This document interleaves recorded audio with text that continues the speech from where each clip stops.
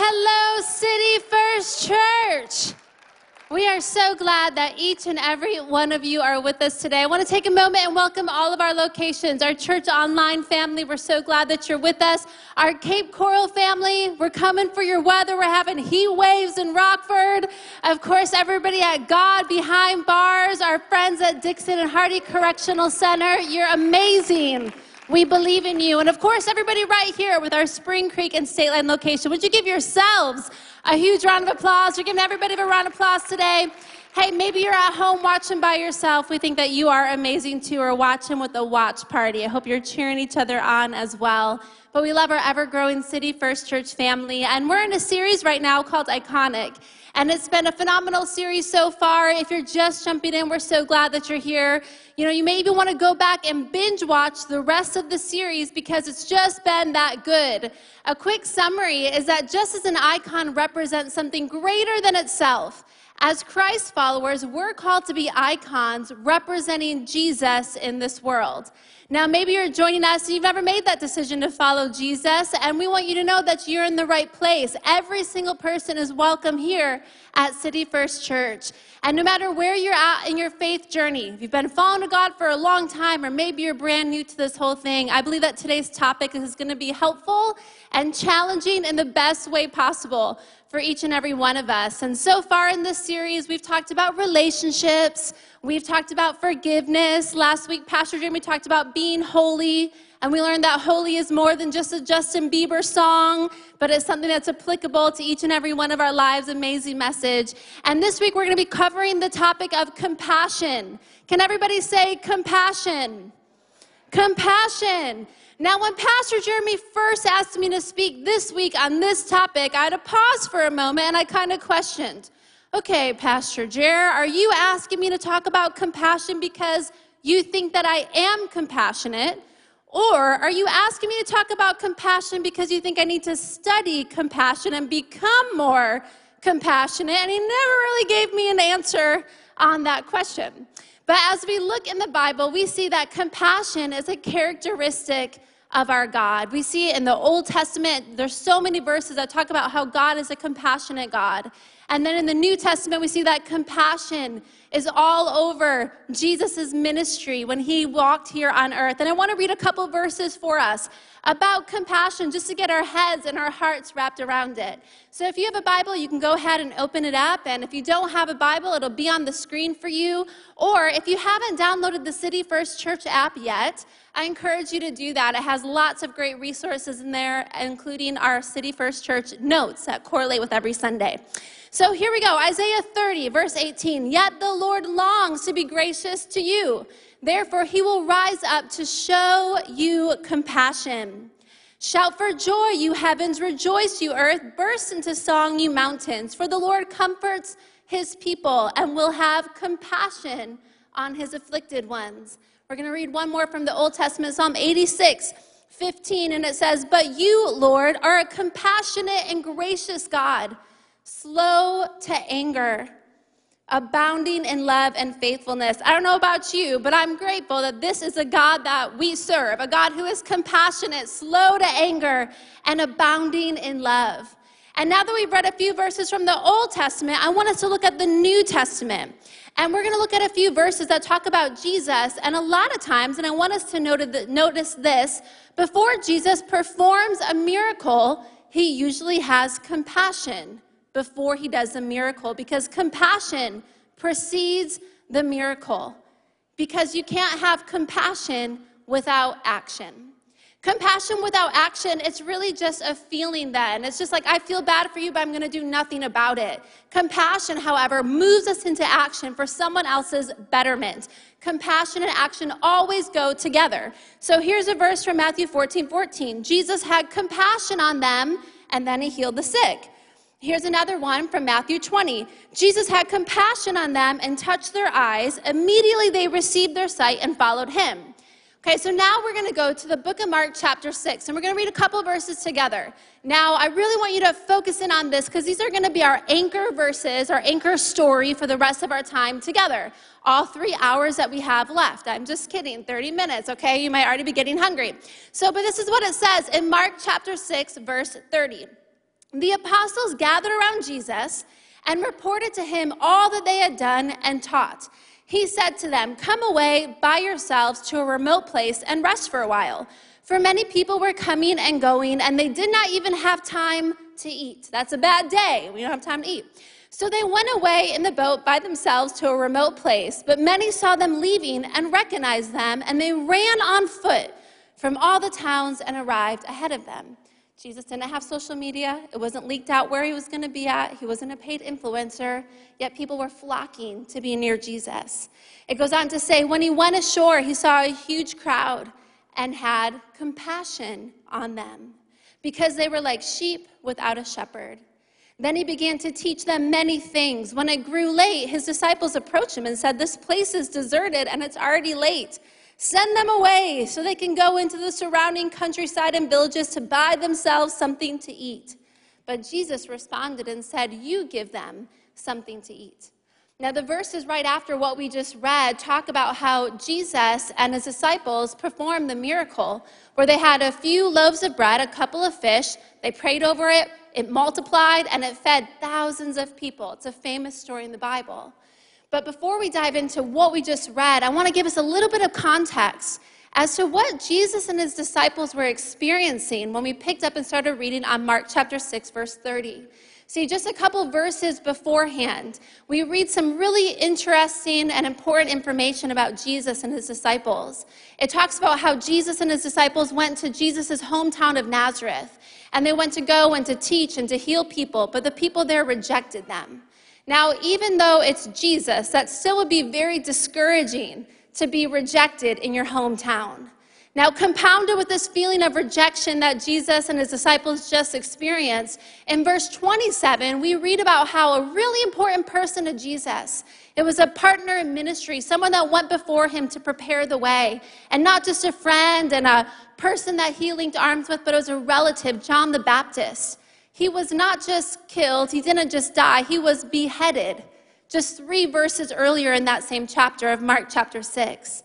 So this is probably why Jesus is saying, "Hey guys, let's get away. Let's get some rest. We've been through a lot." And yet the crowds are flocking to Jesus, so much so that they didn't even have time to eat.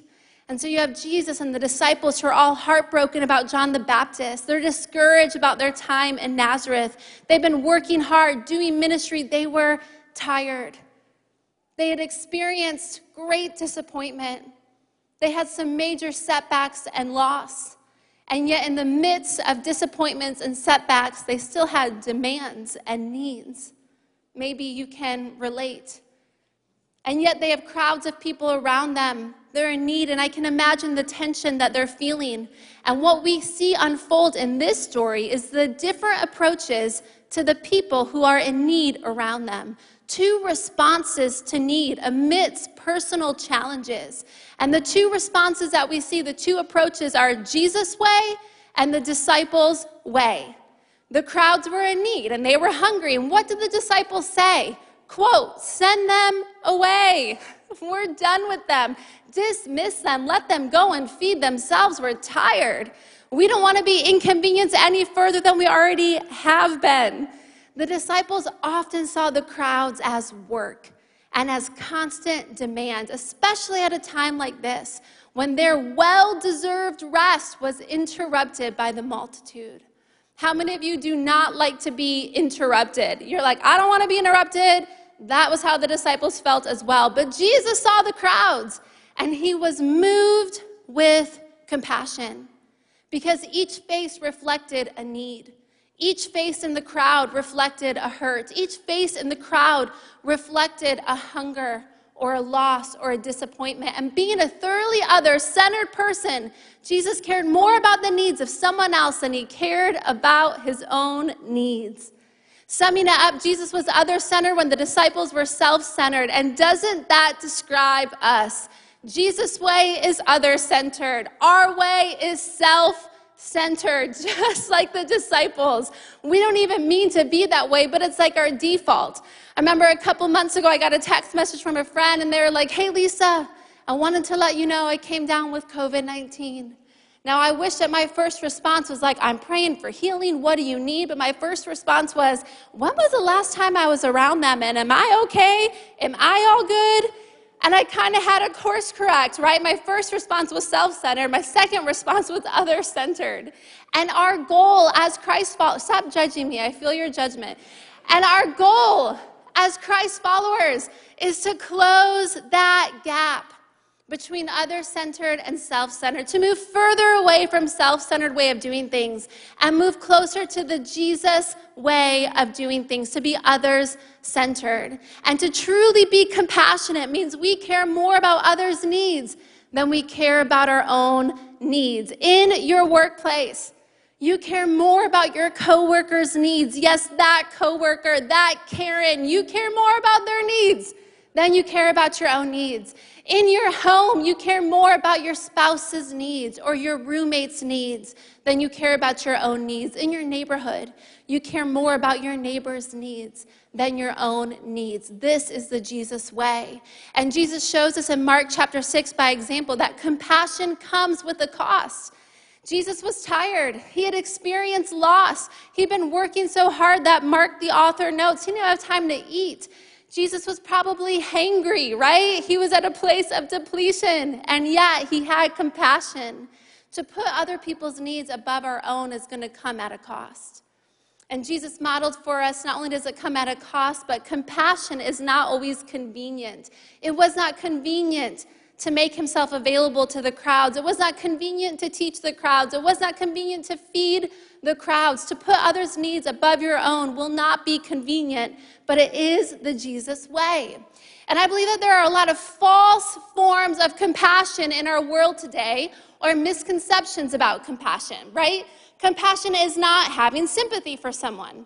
Compassion is not feeling bad for someone and then doing nothing about it. Compassion is not having pity for someone. Compassion is not simply double tapping an image on social media. Compassion is not self-centered. Now, as many of you may know, I'm a mama. I have two amazing boys. Their names are Nash and Ryder. Nash is 5, Ryder is 3. You can see their photo right here. And you're like, oh, these perfect angels. They're always so well behaved. They're not, okay? Pray for me. But they're amazing boys. And they're so much fun. 5 years old, 3 years old. And the other day, I walked into the room as the scene was unfolding between my angel children, where Nash, the oldest, was playing with a toy, and Ryder, the youngest, in like savage style, just reaches over and he grabs that toy right out of his brother's hand. So Nash naturally responds with compassion. No, he doesn't. Nash naturally responds. He just pulls back his elbow and he punches his brother so hard. And Ryder, why are you clapping? No, we're not promoting the violence. That's like a younger brother, older brother. Okay, so he punches his little brother so hard. And so Ryder is really tough. And so Ryder starts crying. And so if Ryder's crying, I know he got hit hard. So I'm walking in, seeing this all unfold, and I know why Ryder's crying. He just got punched. But Nash is crying too. So I go over to Nash, and I'm like, Nash, buddy, why are you crying? Why are you crying? And Nash was like, I'm crying because Ryder stole my toy, and I'm crying because I feel bad. And I'm thinking, yes, Lord. My 5-year-old is feeling conviction from you. I've prayed for this. But no, Nash goes on to say, I feel bad for me. I feel bad for me, Mom. I feel bad for me because Ryder stole my toy, and so I feel bad for me. Nash had pity for himself after he just clocked his brother. That's not compassion. And I'm trying to teach my kids about compassion, and how many of you know that parenting is hard work, right? Being a parent is hard work. Being a mom is hard work. Many of you know that because you are a mama, or maybe you have a mama, or you have the role of a mama, or you know a mama, or you're married to a mama. And the one thing that doesn't take long to learn about mamas is you do not mess with a mama. As nice and kind as a lady may seem, if they turn on mama bear mode, watch out, because they are about to go crazy on you. Have you heard the stories of moms who have summoned a supernatural strength when their child was in danger? You've seen it on the news. We've seen these like small little women dead lifting a car in the street, lifting it up to get their child out from underneath who was trapped. We see moms protecting their child that's in grave danger, defending them from bullies. Moms running into a house that is burning and on fire to save their child, sacrificing their own life for their child's life. Now, dads are equally amazing, but what's so interesting is that moms are biologically wired up to respond to their children's needs. Moms would do anything for their child. They would endure childbirth. They would get up 1,000,000 times a night to feed their crying babies. They can hear their baby cry anytime, at anywhere. And what's so interesting is in the book of Mark, chapter 6, the story that we were just reading, when we read how Jesus was moved with compassion, the Greek word for compassion, its original language, is splachnisma. Splachnisma. And that word means the feeling that moves one's guts or bowels. It is an intense feeling. A literal translation would read, Jesus was moved in his guts for them. When he looked out over the crowd, when it says he had compassion, he was moved in his guts for them. And by using this word, the author Mark makes a strong connection between Jesus and the God of Israel, the God of the Old Testament, that we just read some verses about a few minutes ago. And the Hebrew word behind the term compassion in the Old Testament is rahamim. And it's a term closely related to the words womb and love. This word is strongly identified with motherhood. The feeling that Jesus experiences is similar to that of a mother responding to an infant's hunger or her child's cry. It is a compassion that inspires immediate action.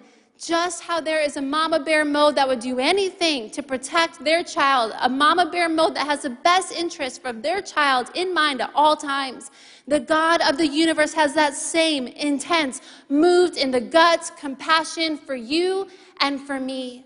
He wants to see you succeed. He wants to see you win. He wants to see you protected, and he would do anything for you. He did everything for you and for me. And maybe you don't have any parents on this earth anymore. Maybe the ones that you do have just aren't really that good. But today my prayer is that you would know that you have a heavenly Father who cares so deeply about you that he is moved with compassion into action on your behalf. He's moved on your behalf with compassion. We say this frequently at City First Church, that God loves you just as you are, but he loves you too much to keep you where you are. Many times after Jesus was moved with compassion and he would heal someone or forgive them, he would say, go and sin no more. See, it's his compassion, it's his kindness that leads us to repentance. And if we really grasped his compassion, if we really embraced God's kindness, we would live differently.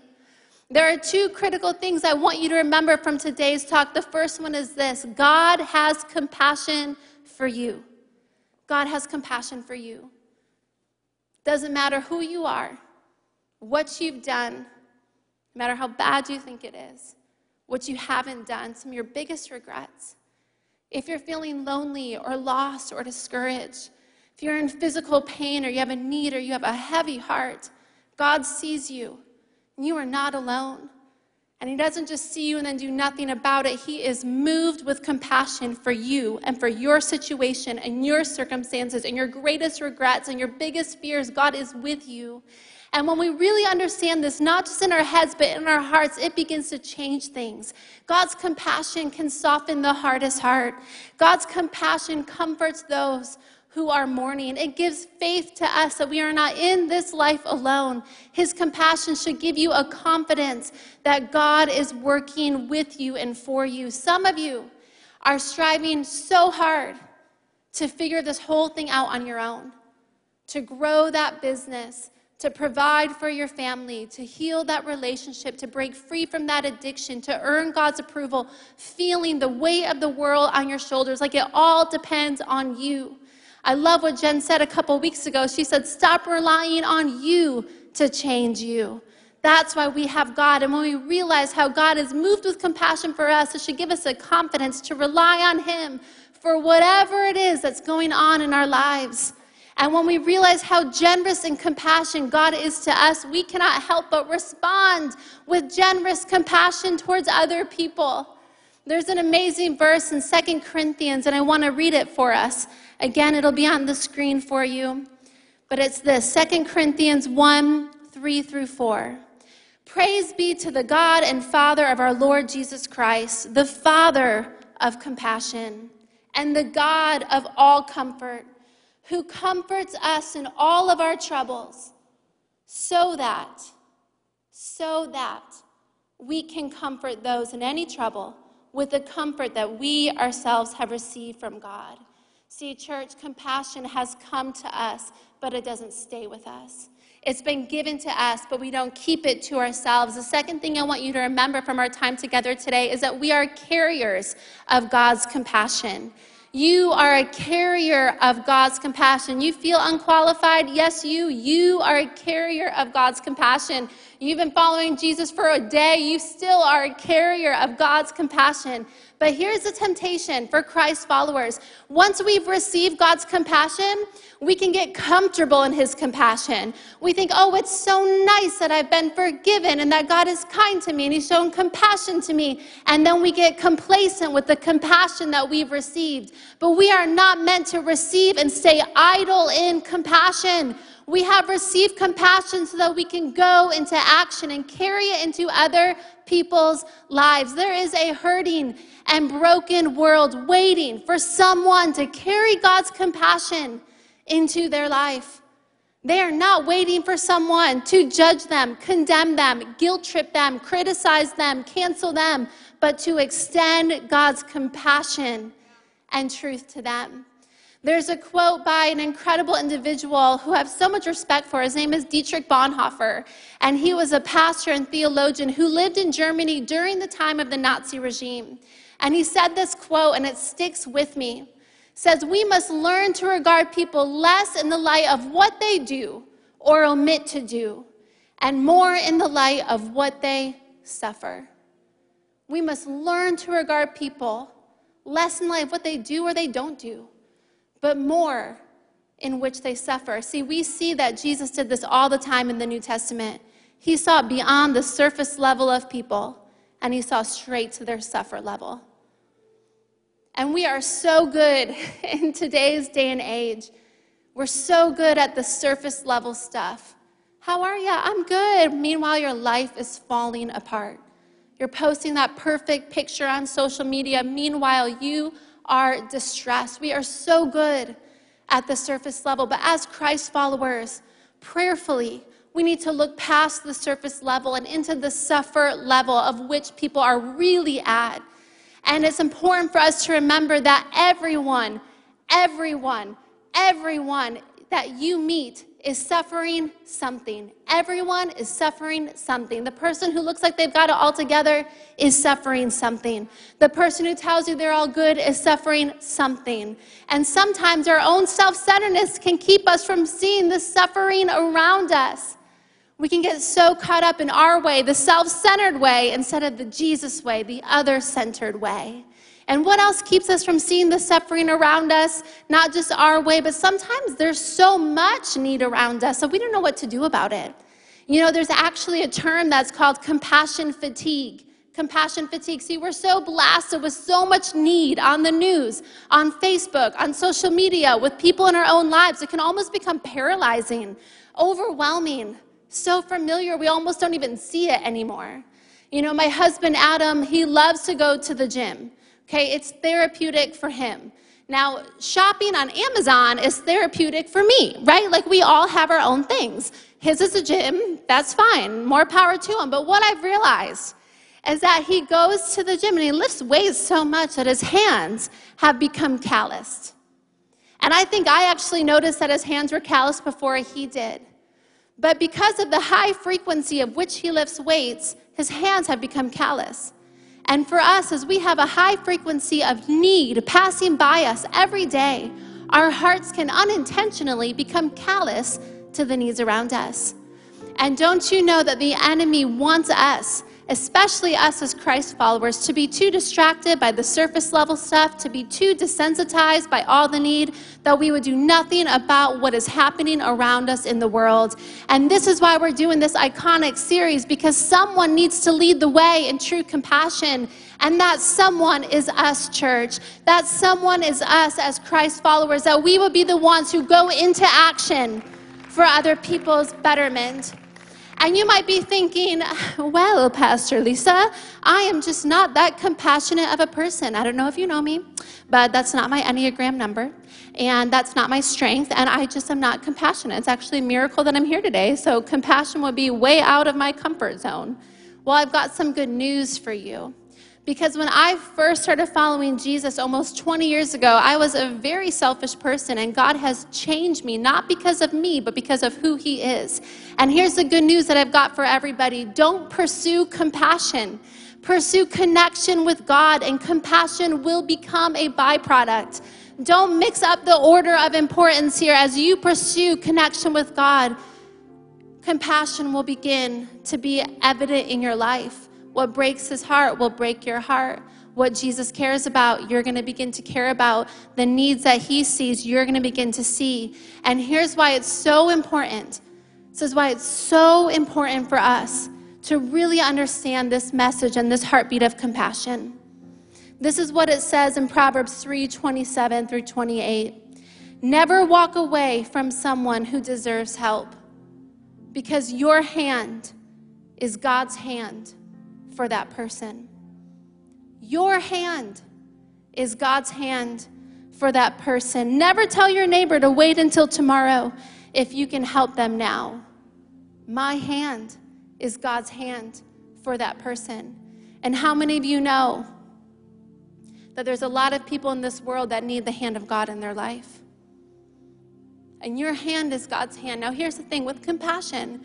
I think a lot of times we hear that in church, or we read it in the Bible, and we think, oh, compassion, what an obligation. But what I've learned as I've been studying compassion is it's not an obligation, it's an opportunity. Compassion is an opportunity for us to have our hand be God's hand to somebody who's in need. Now, we love young adults and youth around this place at City First Church. They bring the energy and the life, and I love that this place is a family church. We're all the youth and the young adults. You're amazing. We love you guys. I love you guys too. But we've got some amazing individuals who are part of our City First Leadership College. And two of our amazing individuals, young men who are part of the Leadership College here, their names are Mark and Hector. And Mark and Hector are both from out of state. Hector's from Florida. Mark is from God's state of Ohio. Happens to be my birthplace. But they're both not from here. And a couple weeks ago, I was out of town, but I got a text message from somebody that Mark and Hector were in a pretty big car accident. They were driving, and there was major impact on their car, so much so that both of the cars that were in the car crash were totaled. So it was a pretty serious car accident, and both of them ended up having to go to the hospital, get checked out. Praise God, they were okay. But I remember being far away from Rockford and getting that text, and I had that moved in the guts feeling of, I hope they're okay. I love these guys. They're amazing men who serve God in our church so well. And the staff here was taking good care of them. And a couple days later, I came home, and I was in the office, and I passed by Hector in the hallway. And I just said, Hector, I'm so glad that you're okay. When I saw photos of that car accident, I couldn't even imagine everything that must have been going on in your mind. That must have been scary. And Hector was like, it was pretty frightening to be far away from home and to be in such a serious car accident, and it was intense. And he goes, Hector said that he blacked out because of the impact of the car crash. And he said, and when I woke up, I was feeling fearful and what's going on. But then all of a sudden, as I'm waking up, I just see the beard. And I was like, you saw the beard?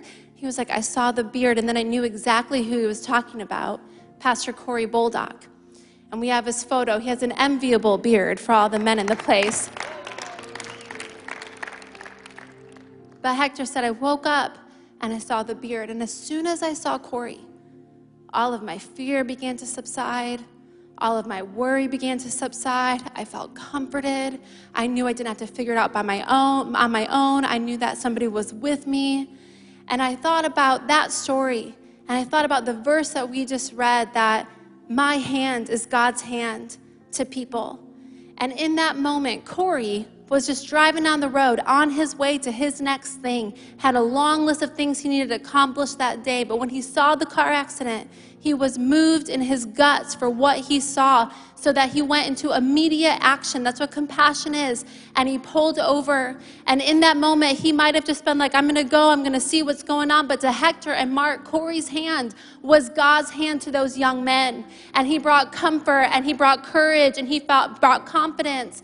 And I just think about, for Corey, man, that wasn't convenient for him to stop. And it probably did come at a cost for him. But he didn't look at it as an obligation, but an opportunity to extend compassion to some people who needed it. I bet that divine interruption was the best opportunity that he had to make a difference that day. And what an opportunity we have, that our hand will be God's hand to somebody on this earth. But we have to remember, you can't have compassion without action. We got to put our compassion into action. If Corey just would have drove by and said, oh, I feel bad for them, that's not compassion. Compassion is going into action. And as a church, we are committed to compassion on a local, national, and global level. You guys know this. We prioritize feeding the hungry, helping the homeless. We support those who are rescuing kids out of human trafficking. We empower missionaries who are caring for orphans and bringing the good news of Jesus to the far corners of the earth. But as much as we have a corporate responsibility for compassion, and as you give back to God through City First, you're a part of those corporate compassion efforts as well. But not only do we have responsibility for corporate compassion, but guys, we have a responsibility for personal compassion in your everyday life, in your walking around, going to school, going to work, driving around life. We have a responsibility and opportunity to be compassionate. And so this week I want to commission you with something, okay? I want you to ask God to open up your eyes to see the needs around you. If you're like, I'm just not sure where to start by asking God, God, help me to have eyes that are wide open to see what you see, to see past the surface level and into the suffer level. What are the needs that people have? And then here's the big thing that I want everyone to do, okay? I don't want you to do nothing. This week, I want you to do something. Just do something. Don't overcomplicate it. Just do something. See a need, meet a need. See a need, meet a need. Could be something very simple, but it could mean so much to somebody who's just saying, God, do you see me? And then all of a sudden, there you are. Your hand is God's hand for that person. A long time ago, Pastor Jeremy kind of adopted a quote from Pastor Andy Stanley. And he says, do for one what you wish you could do for everyone. You might not be able to help everybody, but you can help somebody. Let's be people who put compassion into action. And would you imagine with me if everybody who calls City First Church home was passionate about showing compassion? If we all lived out this whole idea of compassion, so many people would be impacted. People would say, what is going on? All these people are helping us. And we say, it's not us, it's Jesus, because Jesus loves you. He has a plan for your life. He has a purpose for your life. And my hand is just God's hand in your life in this moment, at this time. Compassion is not an obligation. It is an opportunity. It's been given generously to us, and we want to give it away. So would you do something this week? And let's be compassionate. I'd like to take a moment and pray over all of us, that God would stir up that compassion inside of us. Heavenly Father, we thank you so much for how good you are to us. We thank you for your compassion that you've generously poured out to each and every one of us. And God, I pray that we would respond to your compassion by showing it to other people. I pray that you would help our eyes and our ears and our spirits to be wide awake to the needs around us. And then I pray that we would choose other-centered way instead of the self-centered way, and we would meet the needs that we see. God, help us to meet the needs of people around us so that they're pointed back to you. And if everybody would continue to keep your head bowed and your eyes closed, maybe you're with us today in person or online, and you've never made the decision to follow Jesus. Jesus did the ultimate act of compassion, most manly act of compassion of all time when he died on a cross for you and for me. And if you've never made the decision to follow Jesus, we want to give you that opportunity today. And what that means is you're saying, I believe that Jesus is the Son of God, died on the cross for my sins, rose again. His victory gives me victory and a brand new life. If that's you, would you go ahead? No one's looking around, just me, and just slip up your hand. Say, I want to make that decision to follow Jesus. If you're online, you're going to see a button that you can hit as well. I see your hand. Thank you for raising that. I see your hand over here. If anyone else wants to slip up their hand in person, online, I see your hand. God's compassion is for you today. So that nobody feels left out, let's all say this prayer together. Heavenly Father, thank you for your son, Jesus, that he died for me, forgiving my sins, and gives me a brand new start. And in your name, amen. Can we give everybody who made that decision a huge round of applause? Best decision that you will ever make. We are so proud of you, and we love you, City First Church.